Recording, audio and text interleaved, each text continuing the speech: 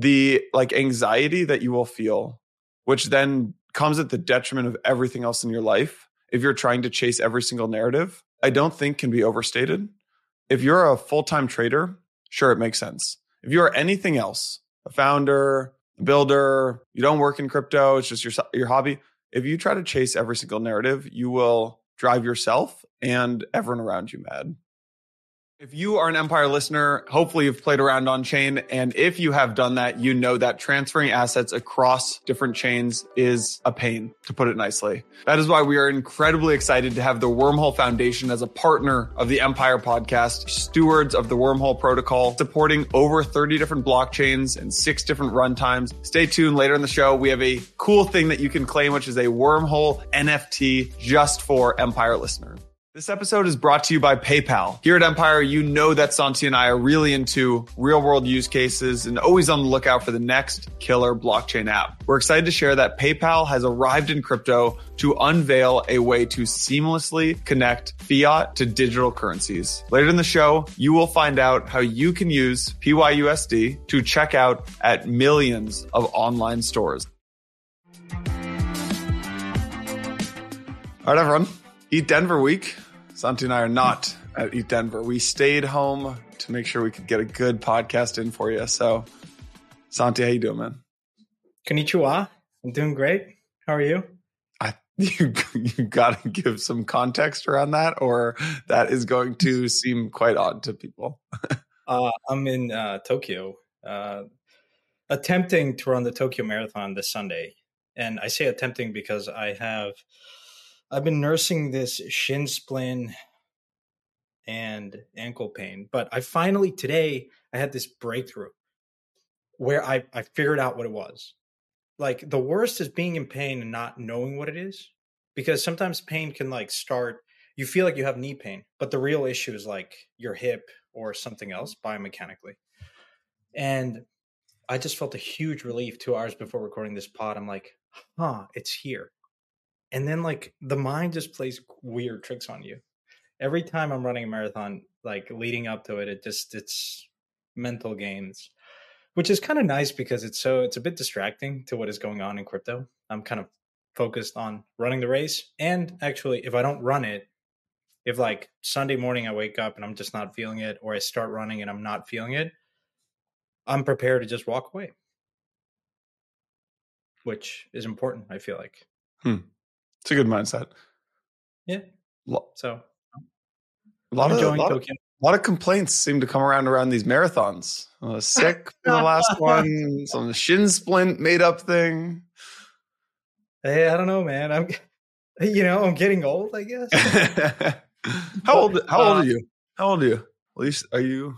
Will you dox that? This is a zero knowledge proof. I am above 30, below 35. So I'll let the listeners try to guess. Nice. Cool. We're not meant to run marathons, I think. People forget. It's become this huge popular. Did you ever read the book about running barefoot? Yeah, well, it's documented in my hometown, my home country, Mexico, the Tarahumara. And it's kind of wild. I've seen people do, in certain marathons, you see all kinds of wild people that are there's a guy that always runs with a pineapple on his head. There's people that run barefoot. I don't know. I prefer to run on my carbon-plated Nike shoes that make me feel like I'm going to run 2 seconds faster. Fair enough. Yeah, that's what I would be on to. I'm like, give me those good shoes. Yeah.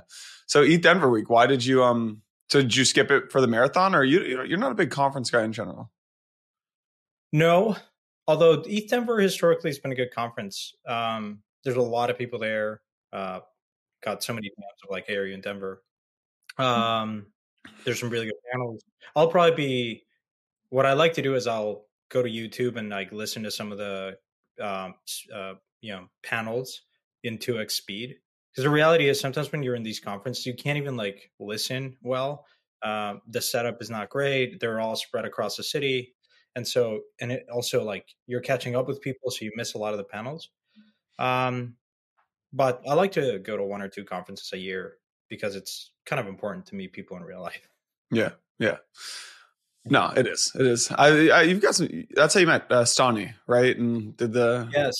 So fund I investment credit in my Melbourne. best trade, one of my best trades, to going to actually out here before COVID. The last DEF CON before COVID was in Osaka.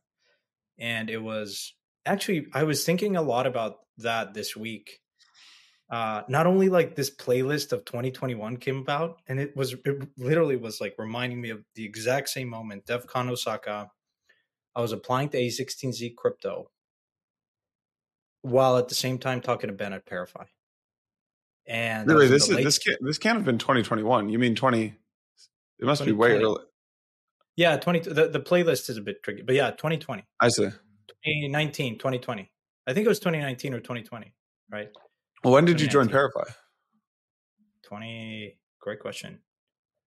We talked for like 6, 7 months before I officially joined. And in that process, I was applying A16Z because they were Mm. looking for a partner. And I got pretty far there. They didn't end up hiring me. They hired Ariana. Oh, it's Um, you versus Ariana. I have a funny Ariana story actually. yeah, I do too. Um, Shout out to Ariana. She's great. She was running a bidet company or something. Oh no, she was running before she joined A16Z. She was running she had her different fund that like kind of got absorbed into Andreessen, if you remember that. Yep. And we wanted her to speak at like one of the first Blockworks events, and I think the company was called Tushy. So I just cold emailed her like every week and was just like, got poop.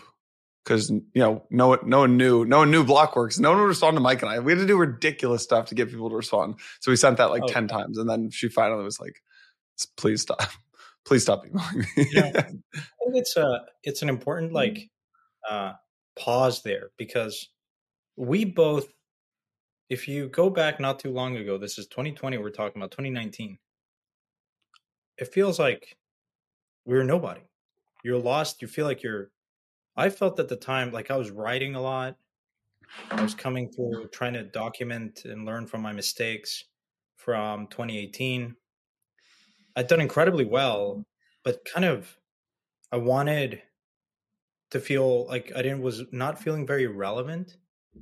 Um, and I wanted to have a bigger impact. I felt that joining A16Z would be a good move because I think they have one of the best microphones as a tier one VC firm. Being the most aggressive in crypto at the time, I felt that it was a great opportunity for me to kind of jump into like a step function and really I don't know, they had great podcasts. Like I love writing. I'm like, okay, this could be a great move. But it was like you feel like you're a bit like lost because no one cares about crypto. But going to conferences at the time was like the best thing that for me was to meet people. And in that process, it was right before I joined Parify, just coming back to the story at DEF CON. And there was like 20 booths in DEF CON, and Aave was one of them. And it was Ethland at the time, but they still had that cute little ghost. And I was like, well, this is interesting. And so I met Stani, who was like sitting in the booth by himself.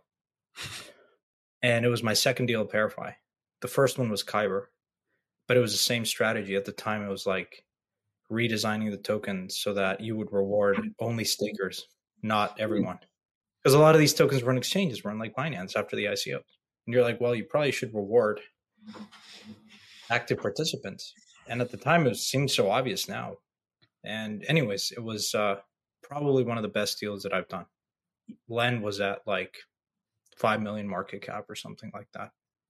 And it was hard to buy. So we had to go direct. We had to go OTC and convince Stani and the team that we were the right partner for them.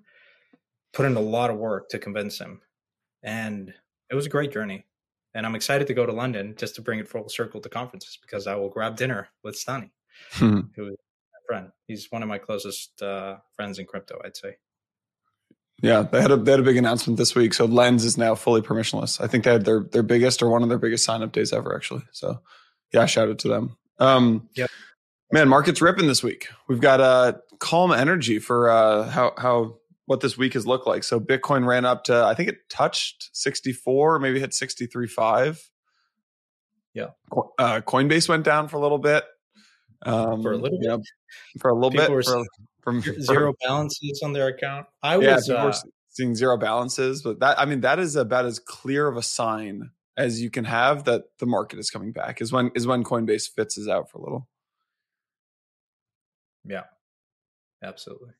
Yeah. Yeah, it's been interesting.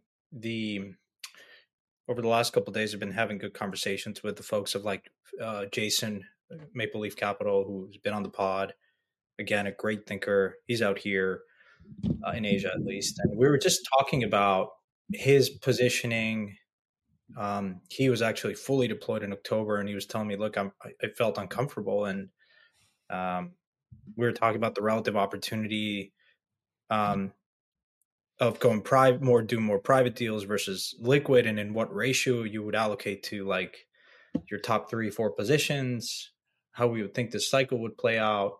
It was just a really good discussion. I love talking to folks like Jason. There's a couple of people that I go to rebound certain ideas, but yeah, everything's well, I don't want to like dictate how we take this conversation. One of the things that I try to pay attention to things. One, the relative outperformance. So when Bitcoin does 10%, 7%, what is the relative beta on a 1-day, 7-day, 14-day, 30-day period of some of the other things that I like? And how do those behave? And the reason I look at different time scales is because, as we all know, oftentimes Bitcoin rallies first, it stabilizes, it sets a new level, and then everything else kind of flows, right? It's in the ETH, souls of the world, and then alts in that sort of sequence. But yeah, I sometimes wonder like why certain things are underperforming. Like, narratives like AI are such clean bets because there's not a lot of baggage from the prior cycle. It's somewhat mean because a lot of these things are not like really have much traction. It's just sort of like a very hot narrative, similar to meme coins. Also, Bitcoin is like the ultimate meme coin. And I was talking to someone else, like Jordan, who's ex Synthetics, and we were talking about just what Bitcoin can do this cycle that hasn't done in prior cycles because of the ETF. Anyways, a lot to talk about. I'll pause Yeah. there, but I'm just giving you some ideas of the things that I'm thinking about. The other one is, I think people have already caught up to this idea that the ETF was certainly not priced in. So again, what is now people are thinking about, okay, there's the sequences, probably an ETH ETF. And then, how do you play that? And I think, Yeah, I mean, I think Bitcoin is about what 10% away from 5% away from full price discovery mode. It seems like you start to feel that time in the market when things are entering real price discovery, and it feels like we're kind of on the precipice of that. I wouldn't be surprised if we saw an all-time high in March for Bitcoin. I think there's a couple things going on. Like people are pretty shocked by these all-time by the ETF flows. So that's obviously one of the big things. We'll talk about the Uniswap the Uniswap fee switch, and what it seems like Coinbase may have won this big case behind the scenes, which we can talk about in a little bit. And yeah, this ETF. So I mean, I had some conversations with people over the weekend who. It seems at this point there's like a greater than 50% chance this ETF gets approved in May. And that's in May. Yeah. interesting. I mean, I know nothing. I truly know nothing. I just spoke with folks who know way more than I do. And they said, look, they'd put it at, probably 55, 45 or 60, 40 that an ETF gets approved in May. So yeah, it's cool. I mean, it's cool to see this happen. It's, you know what it is? It's, you remember when Solana was running this fall? And I kind of said, I was like, look, this is great. It doesn't feel like a proper rally though. It doesn't feel like it feels almost more like the 2019 you remember the Binance IEO run when like coins ripped, but then like pulled back a little bit and it was kind of quiet for a little and there's consolidation. I was like, that bull run reminded me a little more of what that felt like in 2019. What's happening now reminds me of the early days of 2020 after COVID, or in like, third week of March, fourth week of March, after Black Tuesday. It's a proper Bitcoin led rally, which is like almost Every rally is every it's big how it rally. should be, I guess I would say. There hasn't been a single rally. It hasn't started with a Bitcoin rally. Just the nature of fund flows. Yeah. There's also not been a single cycle where you're 10% of the top of the prior top and it doesn't get blown past that. In every prior cycle, once you get to 10% of revisiting the prior cycle's top, kudos to Xiao who brought this to my attention, you blow through it. So Yeah. I'm still operating under the mind that this year will be uh, very positive for just markets, crypto as well. Very much risk on. Yeah. And Solana is interesting. Obviously, the ETH SOL ratio has gone down. What is it, 40% since? To quote some of the good trolls out there, that we were hyperventilating the Solana narrative, and now we've been quieter. Uh, I continuously remind people that most of my portfolio is still ETH centric, but I like to talk about things that are catching my attention. And I still believe that there's no reason why Solana can't reach Ethereum's market cap. I still hold that. Um, so, am I coping? No. Very, Am I very crying? much. No. I think no, I mean, I think, look, my portfolio is certainly outperforming Solana because it's still very much, publicly look at the things that I've invested.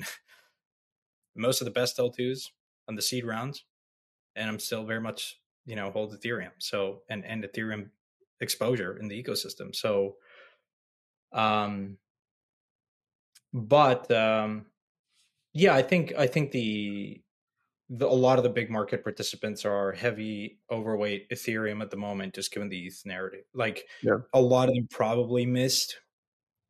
And you see this time and time again. If you miss a big narrative like the ETF for Bitcoin, then, and if you're seeing the price action for Bitcoin and the fund flows into Bitcoin,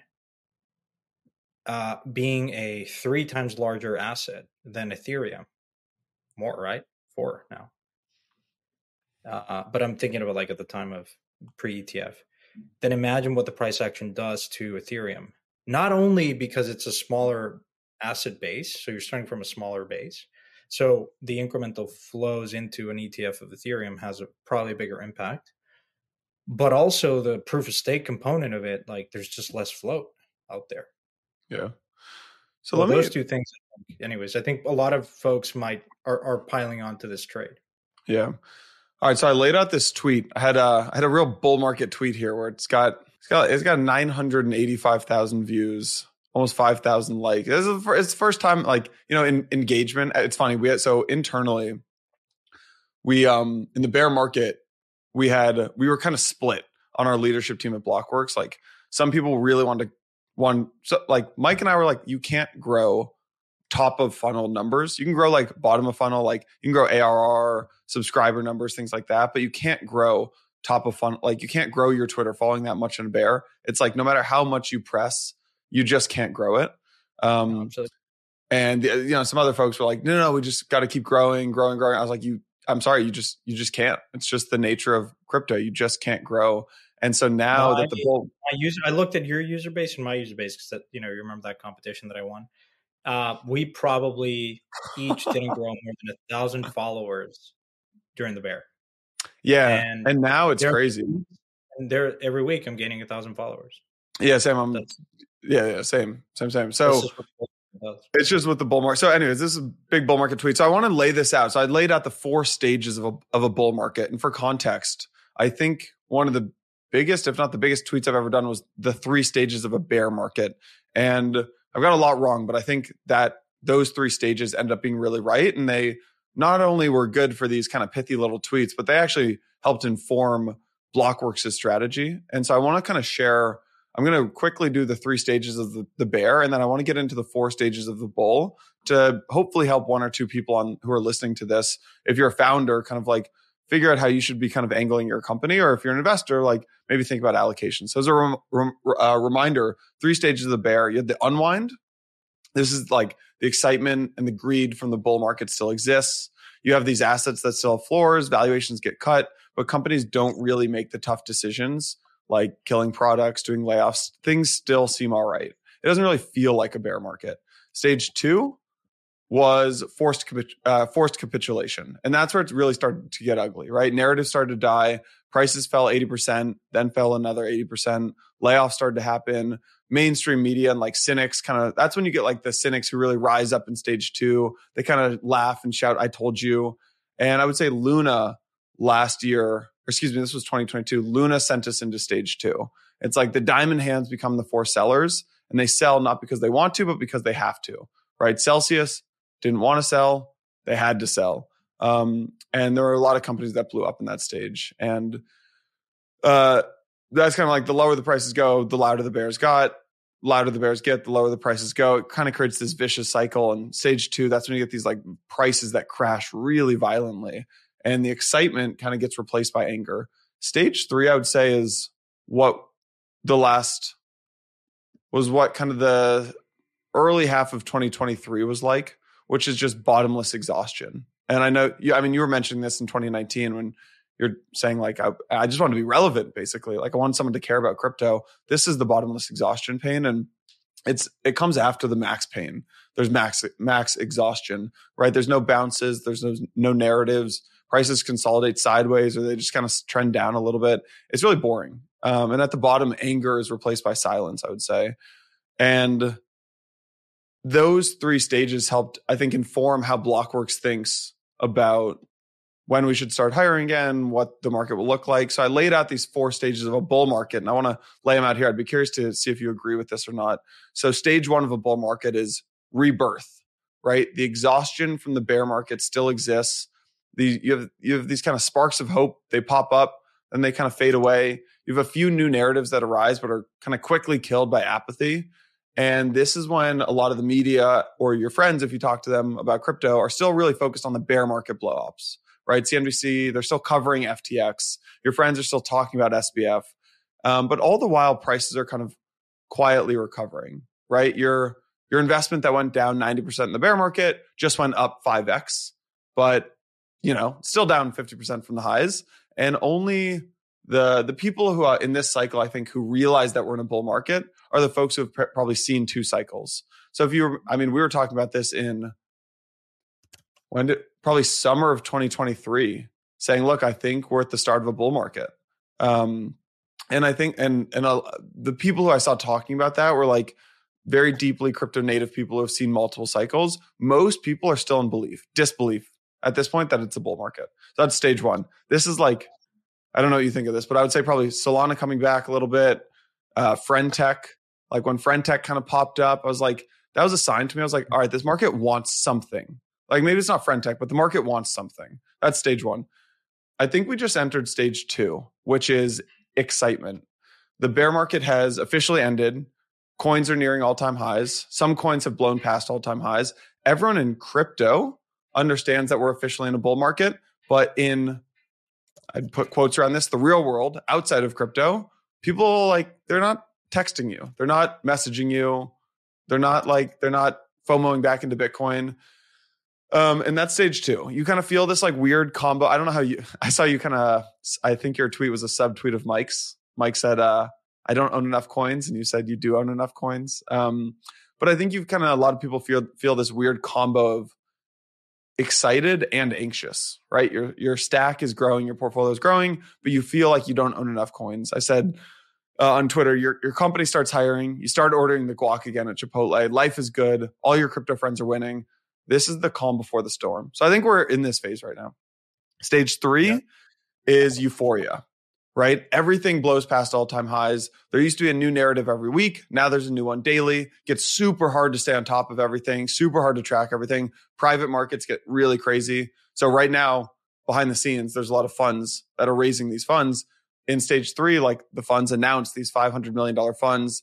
They skip the DD. They race to deploy. Every week, there's a new company that announces a $100 million raise. We're mainstream again. Forbes, Bloomberg, CNBC, they love crypto.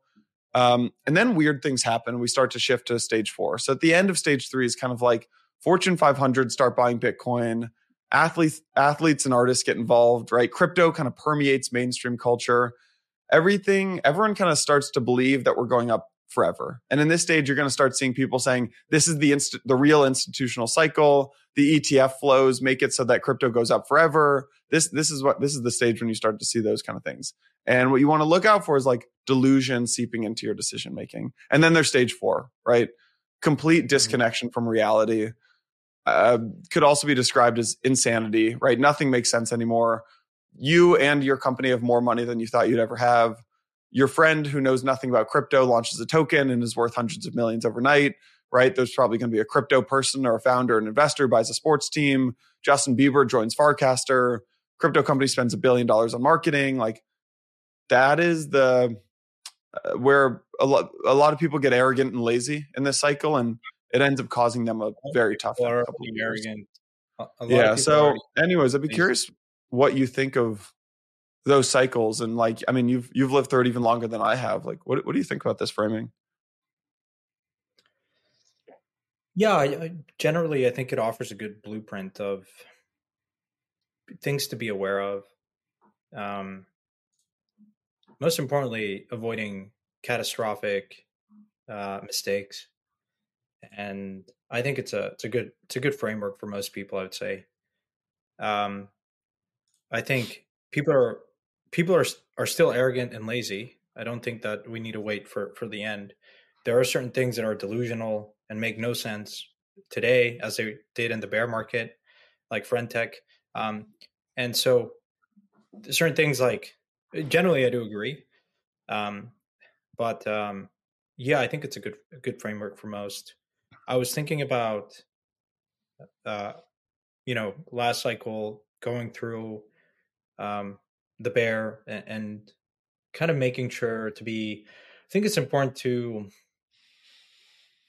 You asked me in, I think last year, if I was of the mind that you should always hold certain things like Bitcoin and Ethereum and never sell, or if there was a price target at which I would sell. And I answered, yes, there is always a price target by which I would sell. There's always an opportunity cost. And I'm just of that mind that there comes a point where things don't make sense. And that level, no one really tells you what that is. But I'll give you perhaps a different perspective. And I tweeted about this today. I won't read the entire tweet, but it seems to have resonated with certain people. Uh, you know, there are many things that change and others that never change. And I read this week on the way here this book by Morgan Housel, Hmm. uh, which is dubbed, I think, "Things That Never Change." I think it's the name of the book. One second, I will pull it up.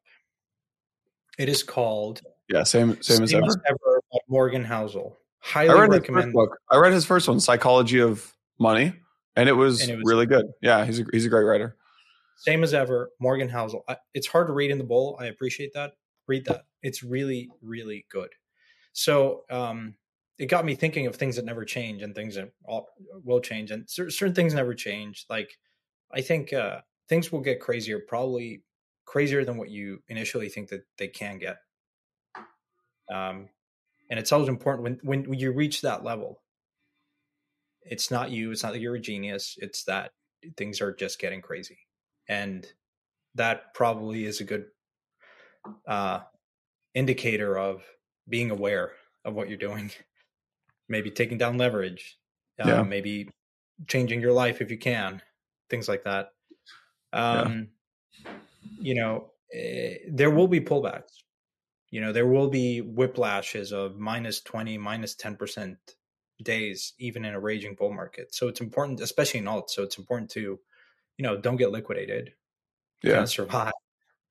Um, I think uh, it is, again. I won't read through all of them, but I think that those were the bigger points that I wanted to emphasize. The other thing is, like, you don't have to play every hand, right? The best players don't play every hand in poker, in the markets. So your point around, I think there's a part in the cycle where, even in a bear market, it was difficult. It has been difficult for the last, since DeFi summer, to keep track of everything that's going on. And, there's going to be incredible opportunities in deep in AI, in DeFi, in who knows what other, like Gamblefy, like GameFi, SocialFi, different ecosystems, Cosmos, L2s, Solana, Filecoin, you name it, right? So I think it's some people may give you the impression that they're on top of it all, but I always like to remind myself that I need to do one or two things very, very well. Just Yeah. one or two. One Ave, 150x, 1000x in a cycle with decent conviction and size, and that should carry you through the day, I think. Hey, everyone, wanted to give a big shout out to today's sponsor, Wormhole Foundation, stewards of the Wormhole Protocol. If you are like Santi and I and you play around on chain, you know how bad the cross-chain experience is today. Well, Wormhole has set out to solve that, powering cross-chain transfers for over 200 different multi-chain teams, including some of the best like Uniswap and Circle. So what does that mean for you, the Empire listener? This opens up a huge number of multi-chain use cases across DeFi, NFTs, governance, oracles, and more. By supporting over 30 different blockchains and 6 different runtimes, including Sui, Solana, different ETH L2s, Ethereum, and a whole bunch more, that means you have now the most powerful interoperability platform at your fingertips. If you're a developer, you'll be excited to hear that Wormhole provides an extensive suite of tools and infrastructure so that you can securely build multi-chain applications. But don't just take our word for it. Obviously, Wormhole Protocol leads the industry in all-time messages transferred with over 900 million cross-chain messages. 900 million, that is close to a billion, and that's a big number of messages. As a thank you, Wormhole Foundation is dropping exclusive NFTs. That's right. We got some exclusive NFTs for Empire listeners. Hit the link in the description to claim your unique Wormhole NFT today. The days of not using crypto for really anything in the real world are over. It is time to start using crypto in everyday transactions, whether that's shopping online or just buying a bagel on the street. We're excited to tell you about PYUSD, PayPal's entrance into Web3. PayPal is proud to share an open letter to the crypto community that outlines their commitment, their roadmap, and their goals in the digital currency space. PYUSD seeks to transform how you interact with your digital assets. Available today, you can send your crypto to your PayPal account, swap it for PYUSD, and then use it to check out at millions of stores. PayPal invites you, all the Empire listeners, to be a part of this journey. Hit the link in the description of today's episode to read PayPal's open letter to the community. It gives you a really good sense of what their vision is. Take the next step by signing up for a PayPal account today. The future of crypto payments starts with PayPal. Yeah, I think we've in my mind, we've entered the part of the cycle where it's probably best at this point to, assuming you've done the hard work in the last year to position yourself accordingly, we've entered the part of the cycle where it's best to just sit on your hands. Here's what people want to do. What people want to do and what people have the tendency to do is both to take out a bunch of leverage on their coins because they feel like they don't own enough coins. That's definitely the wrong move. But what people have the tendency to do is start to chase narratives, because in the bear market, there's a new narrative, let's call it every month to 2 months. Now there's a new narrative every probably 2 weeks or 3 weeks. So very soon there will be a new narrative every day, actually. And you can't really fathom that until it actually happens. There's truly going to be a new narrative, at least 3 a week. And you start to get, I would say there's a money component of this, but there's a psychological component of it. You start to basically, first off, trading in and out of these things. I promise you will end down at the end of the day. You will end down on your stack. But the other thing is the psychological component that comes with that. The anxiety that you will feel, which then comes at the detriment of everything else in your life. If you're trying to chase every single narrative, I don't think can be overstated. If you're a full-time trader, sure, it makes sense. If you're anything else, a founder, a builder, you don't work in crypto, it's just your hobby. If you try to chase every single narrative, you will drive yourself and everyone around you mad. And I think I'll add some. I definitely agree. I'll add some nuance. The first one is, so what happens if you didn't do the quote unquote work which I think probably the vast majority of people either feel it because it's real or feel it because it's psychology. They might be allocated, but they still feel, to your point, they don't own enough coins, they don't have enough exposure. That's a percentage of their net worth, whatever. I think I'll go out on a limb to say that I think in crypto, every time I think that I've missed a particular project coin that I like, more often than not, the market gives me an opportunity to buy it at a price that I like because it comes back to that level. And I keep reminding myself of that. And I keep a shopping list nice and handy. I let it have a written piece of paper that I carry with me with certain things to look at it. And I have alerts. And so, because I think that's the position where perhaps a lot of people are in today, which is they feel like, oh God, they didn't buy Ethereum at 1,000, then they didn't buy it at 2,000, then they didn't buy it at 3,000, they missed it. Or Bitcoin at 10, waiting for 10, they didn't buy it at 20, they didn't buy it at 50, they're not maybe going to buy it now. But so what do they do? It's really paralyzing. And so and so forth. Right? You can look at Solana as well, and it went down 80, and then now it's 120, and oh my God, what's going on? That's where I think it's just very important to go deep, spend more time than you probably think to do one of two things. One, like, just think about, and whatever framework you have, just think about what you feel comfortable holding, what is most likely not going to shake you out. And again, like, you can add qualifiers, you can add comps, you can add whatever it is whatever analysis framework. I don't want to say fundamental because I guess there's little to latch onto, but um, just do deep work, get involved in these communities, talk to these founders if you can. Most of the time you can. And I think that's like a really good and like use of time. The other thing is, if you look at DeFi summer, and I appreciate things never unfold the same by definition. A man doesn't cross the same river twice. But during DeFi summer, like, Compound launched liquidity mining, you had this huge run up and re-rating. Like, there's these moments of re-ratings. We're going to talk about the uni proposal and what seemed to be a quick re-rating of DeFi coins, governance tokens. Shout out to Dejan Spartan that has coined the meme worthless governance tokens. So it turns out they may have value after all. But there's a very quick re-rating. The market like wakes up, and it can happen like overnight. A subtle catalyst like a proposal like the uni one that have been, by the way, countless others before. But why is this different? And I think we're going to want to talk about that.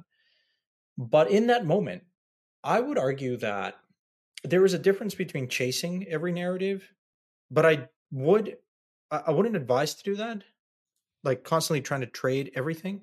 I would advise to pay attention to every narrative that is unfolding as much as you possibly can and your time permits. Of course, there comes a time of diminishing returns if you never double click, if you never spend meaningful time on one that you like. But for instance, now I'd be probably doing myself a disservice if I'm not paying attention to AI or Deepin or DeFi and Solana or SocialFi or Farcaster or whatever, even though I may not necessarily have invested there or not, or it's a really small percentage of my portfolio. I still need to pay attention to that because my role as an investor is I cannot miss a huge vertical and category. And crypto's in a state where we're still throwing stuff at the wall to figure out what's going to work.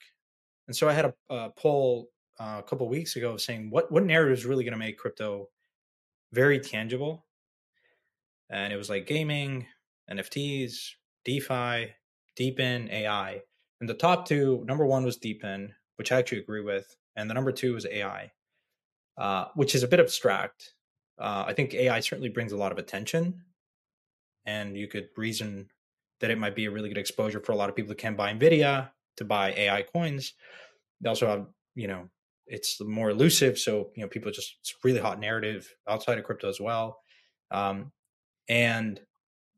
Deepin is probably one of those things where people really appreciate the tangible use case in their day-to-day life, whether it's because you have free mobile, I just invested in this company, GeoNet, that has getting a ton of traction with like industry folks. It's one of those projects that is getting more traction outside of crypto than within crypto, which I find really interesting.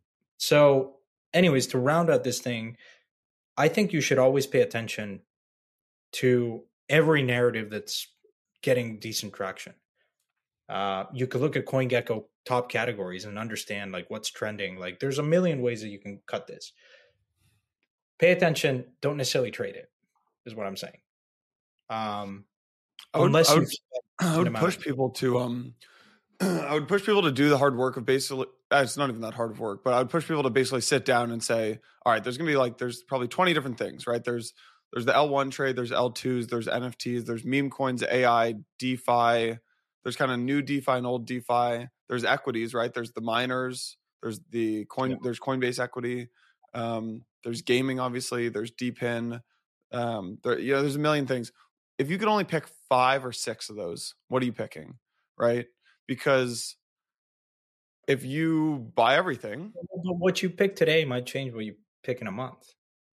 Like a really but good that's project, my but I really, don't know. I'd take the other side of that. Like a I really am good, yeah. a really good. We're in just the state of the infancy of crypto, where a really good project can be a industry defining Yeah. movement and catalyst. Like imagine if you were sitting in pre DeFi summer and Compound launched its liquidity mining, and you had an opinion on other stuff, and you didn't pay attention to that. The market Mhm. gave you, by the way, 9 months to a year to pile onto that trade and outperform meaningfully. You didn't do that, and you're getting paid to be an investor in the space. That's Go a good home. point. That's a good point. Go home. Like that's my approach. I'm always curious and playing around with stuff. Which, by the way, that's probably when you think about doing work. I think using these You, things, you know joining what the these key communities. thing is there though, Santi? There's you're an invest that's actually the key thing. I think you have to know the game that you're playing. So I am not a professional investor. I would I would actually rather sacrifice upside. So like let's say you want to make 100x this cycle. I'd be comfortable, but with that 100x, it's going to take lots of founder calls. It's going to take spending time every day thinking about your investments. I'd rather honestly get a 50. I'd rather make half the money that you'd make if I can. Crazy. I mean, most, Yeah, I most mean, funds are 5x at best, 7x. I'm making up the 150, whatever. Let's say 10 or 5x. I'd rather actually make half the returns that you make, but be able to spend 99% of my mental energy on Blockworks. So I think Oh yeah, yeah, yeah. I mean, there's we're this speaking idea from of like you got to know the game you're playing, right? Like there's a lot of builders and founders who then bull market hits, they end up spending like 5 hours a day trading and investing and thinking about that. Like that's not the game you're playing. You got to know no, the game yeah, you're playing. absolutely. No, well, we should have started there, right? Yeah, Yes. know the game. No, Yeah. you can't. Yeah, exactly. Um, Do you want to talk about this Uniswap governance? yeah, I'll just want to emphasize one thing because I admire certain professional investors. One of them is George Soros, which borrowed certain concepts around thinking of probabilities, like Howard Marks and George Soros. Reflexivity, obviously. Thinking of probabilities. Soros would change his mind constantly. Like he would be bullish in the morning, bearish in the afternoon. So this idea of like, as CMS coined it, you want to be right or do you want to make money? And putting ego aside. The other one is, which is very relevant for this discussion, I think, is Stan Druckenmiller. And he has this great quote when he gave a private conversation, which is now on YouTube. And he says, look, if I like something, I don't wait to finish the work, quote unquote. By the way, you never finish doing work. You constantly are updating your thesis and models. But if you like something, it could be a hunch, it could be doing 5 minutes of work, put in the position and then do more work. And if you like it more, add to the position. If you don't like it, cut. And I think that is very refreshing. By the way, coming from probably one of the most successful fund managers ever. And it's very refreshing because sometimes we're of the mind that we need to do a ton of work. And whatever that means is like very, very nebulous. It's like very subjective. You also hear folks like Bill Ackman. Before COVID, he put on a huge. He basically bought like credit default swaps on a lot of things and made a killing. And he was going through that analysis, and he said, "This took us less than an hour of discussion in investment committee." And you're like, okay. So what I'm trying to say is like, time is not the barometer here, and unfortunately, that's all. Oftentimes, what we are trained to think of, it's like, oh, I'm spending 5 hours a day. I don't. It's difficult because sometimes it's like these guys are not necessarily punting stuff. It may seem like it, but they're constantly observing the market. To your point, they are getting paid to constantly live, breathe, observe markets. And if you're paying enough attention, I feel that you can kind of get a feeling for emerging narratives. And like when you tell me join Forecaster, I cannot not be at Forecaster.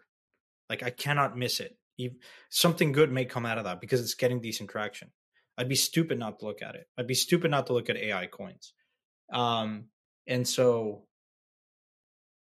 it is challenging because there are so many narratives. You can get lost. You can be paralyzed.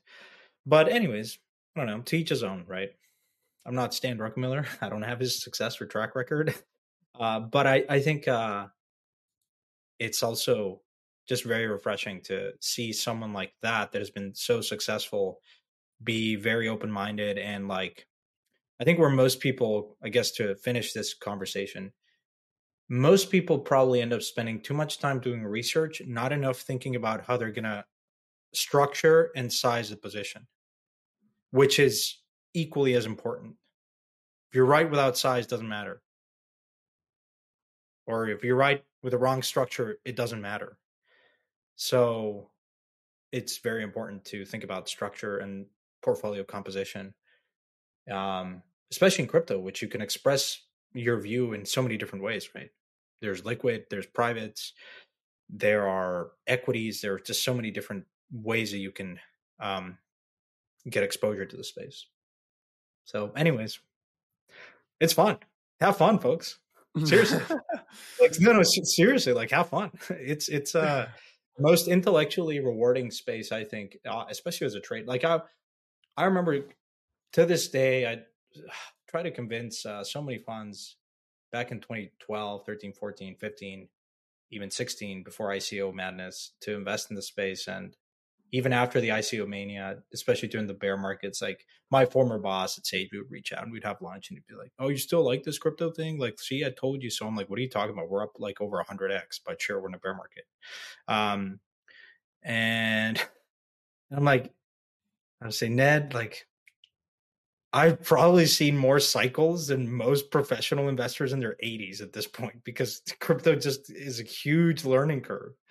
And you have to like learn new things along the way, be a venture capitalist plus high frequency trader at the same time and everything in between. So, anyways, Yeah. it's a really rewarding and fun journey. All right. So this week, let's talk about this proposal. I'm trying to find out. I might just read Aaron's post. Here's the TLDR. Never mind. I'm not going to read that thread. The first tweet was the most important thing, which is that Uniswap is now considering basically driving fees back to token holders. It's basically this large scale upgrade where the fee mechanism would now reward Uni token holders that have delegated and staked their tokens. And the reason this is important is you were laughing at the DGen Spartan kind of claim about useless governance tokens. There are all these tokens that launched, right? There are all these tokens that launched. A lot of them launched in DeFi and DeFi summer, and they gained a lot of traction, and they were kind of the hot coins for a while. And then they have basically trended down for the last 3 years. And it's got, there's a Bloomberg DeFi index out there, and it's down 85% from all-time highs right now, whereas a lot of other things are nearing all-time highs. And basically this DeFi token narrative has completely died, and it's caused a lot of apathy, I would say, in the governance space in DeFi, and it's had a lot of people question, like, what are these tokens even doing? And the solution to this is to drive value accrual back to the tokens. However, you can't do that historically, or at least I'm not a lawyer, neither are you, but my understanding is that you haven't been able to do this historically because of the risk. If you turn on a fee switch, drive that value and dividends essentially back to the token, then it can be claimed as a security. Again, I don't know if that's the actual reason, but that's what That's kind of the been narrative the is. So, I've heard so that. Yeah. Uniswap turning this on is obviously a really cool proposal. It's big for Uniswap, but it has massive ramifications across the industry. You saw a day later, Frax said, look, we're now considering doing the same thing. I think every DeFi founder is basically talking internally and saying, look, if Uniswap did this, that means they know something. What we then we can hopefully consider this. And I think there's probably a bigger. I don't know anything, but I think there's probably a bigger story here. There's probably a big legal win behind the scenes. It probably didn't come from Uniswap. I think maybe Coinbase won a dismissal and it's not public yet or something like that. You actually had this tweet from Paul Gruwal, the chief legal officer at Coinbase, who tweeted maybe 2 or 3 weeks ago. He said, look, if you're out, word to outside counsel is a little bit of advice. If you have a huge win, let your internal lawyers tell the CEO before the outside lawyers tell the CEO. So that I'm reading between the lines here, but I think Coinbase probably had a decent legal victory. And yeah, you're talking about big re-ratings. Like this Those are was the pretty good. re-rating. 50%. A lot of DeFi governance tokens were up big on the day and on the week, and um, yeah, I don't know. Like there's been a few proposals out there over time to turn on the fee mechanism. It also was interesting because Sushi already is distributing that to stakers, and it was also up like 20% that day. Yeah. Which is, again, markets are not necessarily rational. It just brings more attention to DeFi as a category. And, oh, by the way, these protocols are working and are generating a lot of fees. And, oh, there's value here. It's an attention game. And I think a catalyst like this, um, a lot of people seem to be really positive on the fact that Coinbase is probably going to win this case against the SEC. And that has, I think, really big um, ramifications, implications on the regulatory front. Just another win for the industry. So we'll see. Certainly encouraging, I'd say. Here's the counter: is that so Gabriel Shapiro from I don't know where was he at Delphi Delphi? He's at Delphi now, or I it's believe. not in his MetaLex Labs. This is the Delphi thing they're building. Anyways, so yeah, Gabriel said, I'm so confused by this is the counter argument. He said, I'm so confused by this and why what Uni is doing would change anything. The law hasn't changed one iota. There's no special sauce to their quote new strategy. Maybe they just finally hired a lawyer who isn't a moron. Only took them 4 years. Sorry to be harsh to Uniswap's doubtless pricey lawyers, but Howey case law was always clear that there can be an expectation of profit without receiving fees and distributions and dividends. So it was obvious that the fee switch should not be the deciding factor in token securities analysis. And Look, I mean, he goes on to call what Uniswap has been doing for the last couple of years predatory structures. But so I don't know his beef with Uniswap, but yeah. listen, we can be have an intellectual debate of why DeFi tokens re-rated. The reality is the market maybe just put a little bit more attention. The fees are going to the admin contract folks. Whether they distribute them or not is the difference between imagine a startup that is generating billions of dollars or hundreds of millions of dollars, and they're having it in the balance sheet, and you could see it in real time. You're not getting that dividend. Oh, by the way, that has tax implications. Maybe they're reinvesting in growth. Maybe they're just there. So, like from a enterprise value component, like market cap standpoint, you're valuing these things off of cash, presumably. Again, presumably, because the market's not rational. Anyways, Yeah. it's been Big shout interesting. out to Matt Fybeck, who was on the Roundup last week. Matt and Bo Spencer. So Blockworks is a pretty active delegate in Uniswap DAO. We have about 500,000 Uni tokens that have been delegated to us. I think we're one of the bigger delegates in Uniswap now. We also have a seat on the kind of Uniswap deployment committee. But Matt and Spencer have been doing great work. There was actually two. In the official forum post, they call out 3 initiatives that delegates have taken in the past year, and 2 of them were led by Blockworks Research. So we have. I'm excited to see what Uniswap is doing. I like it. We'll see. Yeah. It's good to have more activity and shakeup from VC holders because there's been a lot of apathy because they have been reluctant to vote, so they've been delegating votes to these like student run organizations who have no fucking business like voting on these things. I actually think real votes should go to more folks like you as opposed to the pen club. No disrespect, but they have, I don't know, feels like a bit of a theatrics there. Uh, anyways, like you guys are closer to the middle. Folks in college, I don't think so. I will say I spent time with the Penn folks last week at Yeah, Penn no, Block. like, I do I'm like those calling out guys, that but as an example. I know what They you're are saying. good. They are good and they're thoughtful. I've I invested. know what you're saying. I know what you're saying. So I have a prediction. I have a prediction on Uniswap, which is that if you think, okay, so Uniswap also launched Uniswap extension this week. It's basically it's like a MetaMask competitor. It's a Phantom competitor, backpack competitor. Well, I guess backpack and Phantom are more Solana based, but it's a MetaMask competitor, and it's really cool. I actually got an early demo of it, played around with it. It's really nice. Instead of living in your Chrome extension, it actually kind of pops down into the sidebar of your screen, like in frame. It's actually quite nice. You remember how people thought about Coinbase 2 years ago? Bloated, hasn't innovated, not really doing much. Mm-hmm. We want alternatives outside of Coinbase. You remember how quickly that has changed now, and how, I mean, Coinbase is now one of the most dominant, most innovative, best companies in crypto, hands down. Like no holds barred in my mind. I think It's always been, but Uniswap. it hasn't gotten enough credibility. I think Uniswap basically just had a huge sophomore slump and is about to just come out swinging in 2024. So That's good. Maybe that's what it takes to have a renaissance of DeFi. I have Yeah, we'll see. It's I have one more hotter take related to Coinbase, which is I think this is going to pave the way. Whatever's happening behind the scenes, I do not know. I think Coinbase will launch Base token in the next 12 months.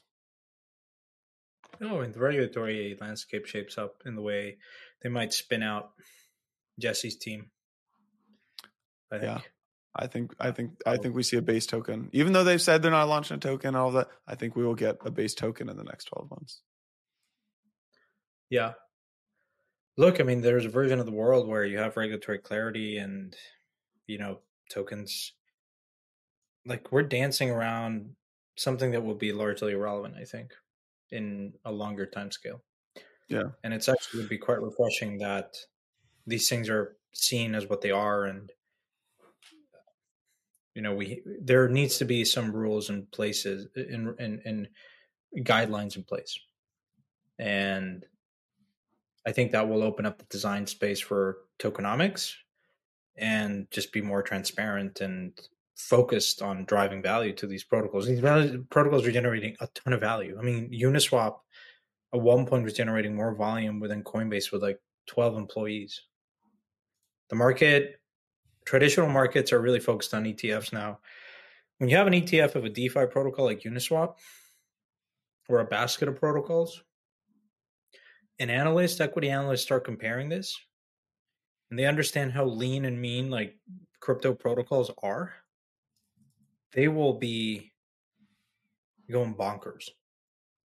Like you value Ethereum relative to SaaS companies on their fee generation. You can value these protocols relative to other companies and equities and like tech companies, and they are vastly more capital efficient on a number of metrics. Like it's just wild. I'm waiting for that day to happen, and it probably happens in the next 3 years.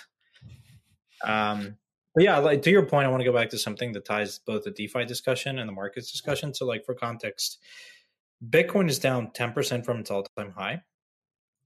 ETH is down 30% from its all-time high. Sol is still down 50, even though it's had a massive day today. It's at 132. And DeFi, so BTC down 10, ETH down 30, Sol down 50, DeFi down like still 80%, and certain alts still down 80 to 70%. So, yeah, I think the important metric, again, to reemphasize Xiao's observation is anytime BTC's come within 10% of its prior all-time high, it doesn't stop there. And then everything else presumably, if it stabilizes, should flow. Anything else from this week? Blastmas. You want to talk about Yeah, Blastmas? well, huh? You want to talk about Blastmas? There's 2 billion of TVL now in Blast. 2 billion. That's right. I think there's 100. mainnet launch today.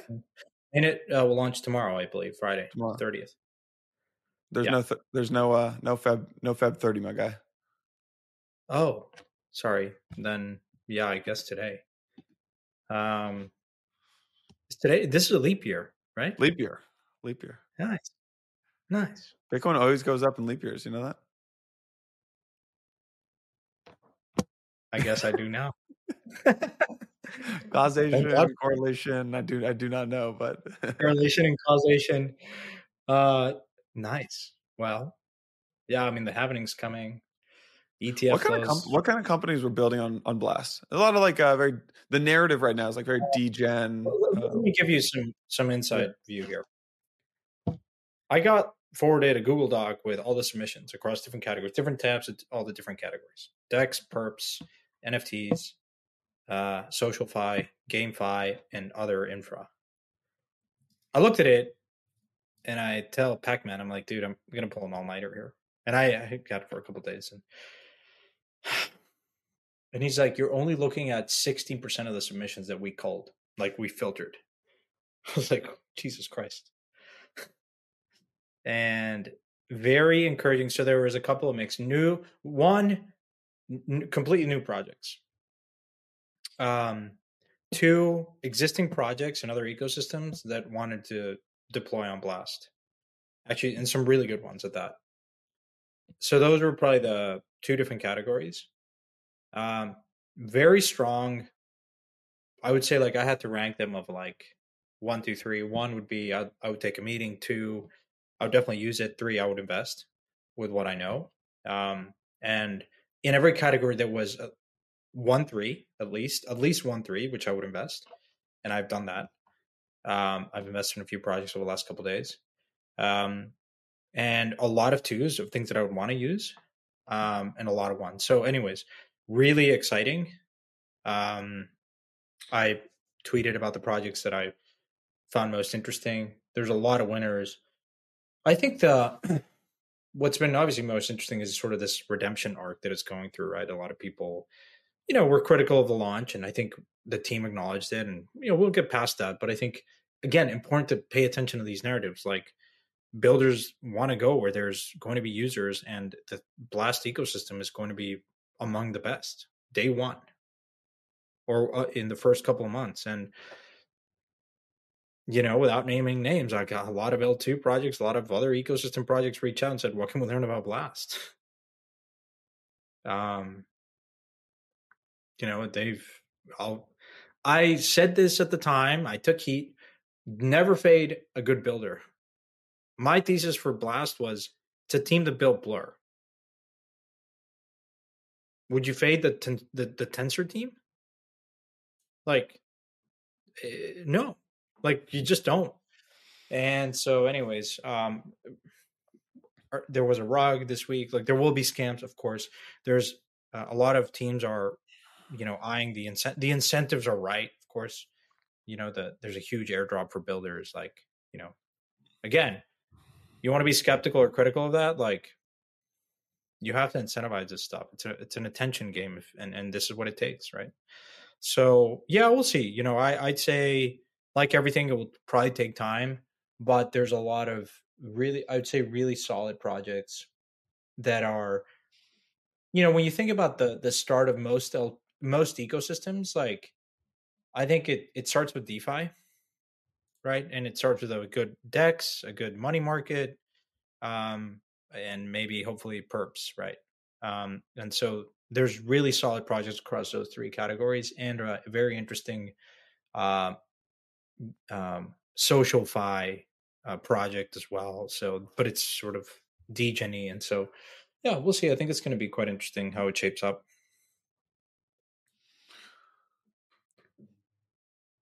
I think that's it. Yeah. Oh, housekeeping. Oh, okay.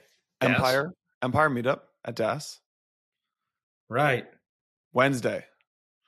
Shoot, I forgot the time. I think it's 4 p.m. or 6 p.m. 4 p.m. or 6 p.m. on Wednesday of DAS. Nice. So yeah, be there. We're also going to do something. So all right. So permissionless. Who are we? I'm not sure I'm supposed to. I'll just share it because it's the end. Maybe people aren't listening to the end of the podcast. Permissionless launches on Tuesday. Permissionless launches with the first 50 speakers on Tuesday.